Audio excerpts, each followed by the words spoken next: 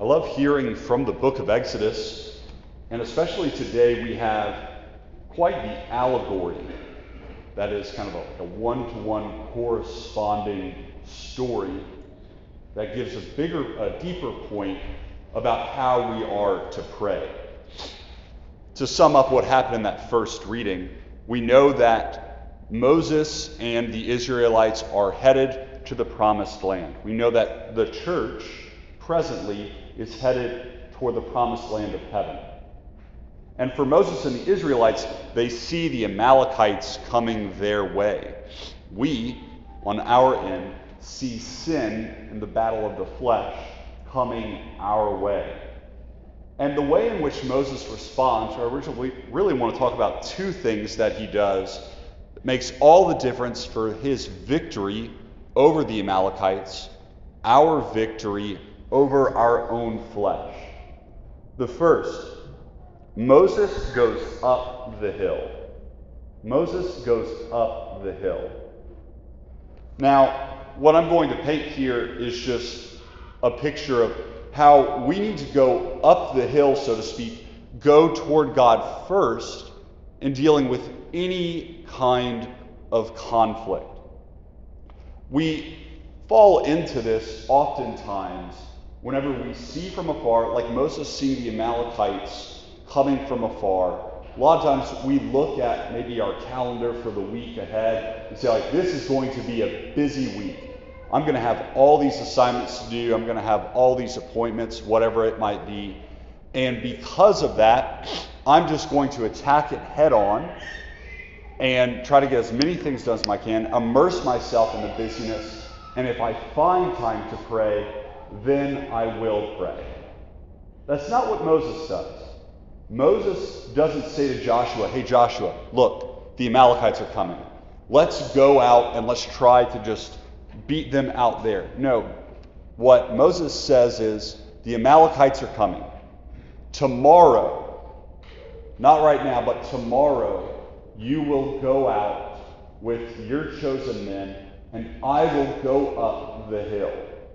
And from there, I will reign. So this is kind of like a general tactic, right? Like a general is going to go up a hill in battle so that he can see the whole battlefield. And he's not going to just go headfirst into battle.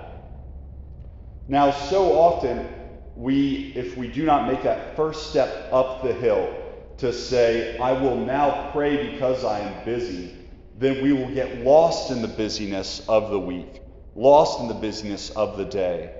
Not only will we not accomplish the things that God has given us to do for that week or that day, but we will also have forgotten God, because we never went up the hill to pray. As St. Francis de Sales says, pray 30 minutes a day. And when you're busy, pray an hour. Because what that is going to do is going to give me the sight, the vision, to see how everything that God is asking me to do today or this week can be done appropriately. This isn't true just for the busyness of the week, however. This is also just true for any kind of decision, whether it be with a small V vocation or a big V vocation decision. If I am going to God as this kind of divine counselor and saying to him, Lord, I'm here praying to you today because I want for you to render me a decision. Should I continue to date my girlfriend or not? Should I continue to study this way or to have this business or not? And to just expect a decision to come, perhaps we're thinking about prayer wrong. What prayer is instead is an expression of faith. And what faith is seeing with God's eyes, seeing as God sees. If we go up the mountain of prayer, so to speak, and ask the Lord, help me to see things as you see, then we have what the spiritual theologians call the infused virtue of prudence. That I now see as God sees, so that whatever situation comes my way, I'll know how to deal with it. Lord, should I break up with my girlfriend? Nothing happens in prayer when I think about that. But I do know I can evaluate, wait, is this relationship leading me to God? And is there a possibility of permanence here? Or is it leading away from God? And there is not a possibility of permanence. Now I can judge based off of what I see through God's eyes. Because when I go to pray, I simply ask, Lord, give me your mind.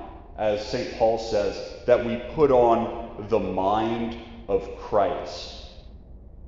Now, the other thing that Moses does simply here is that he not only goes up the mountain, but he also knows that he's going to have to take some people with him up this mountain, because he knows that he will not be able to be up there alone and not be fatigued.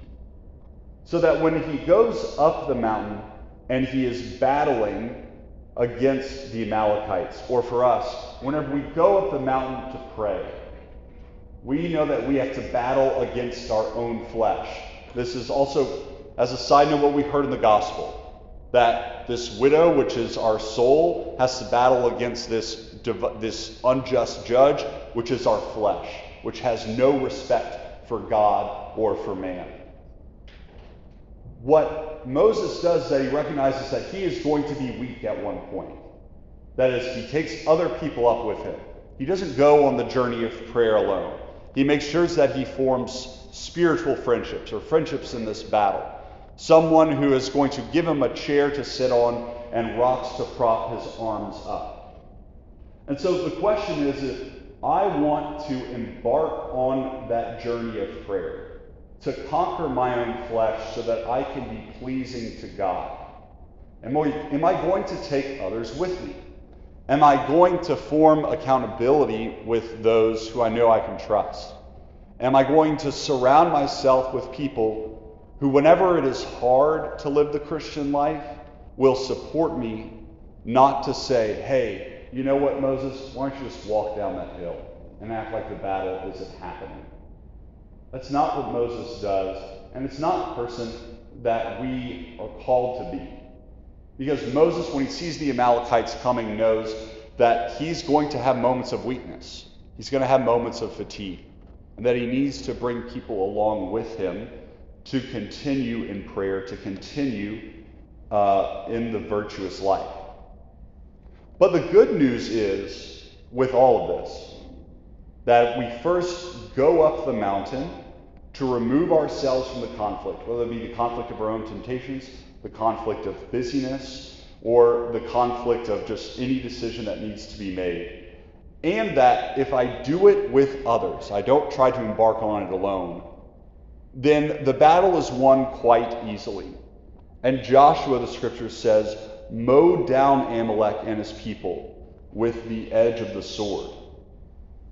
We ask that the Lord can give us the humility to acknowledge our own weakness, the prudence to see as he does, and the perseverance to not be discouraged when we face temptation, when we face difficulty, when we face a crossroad decision.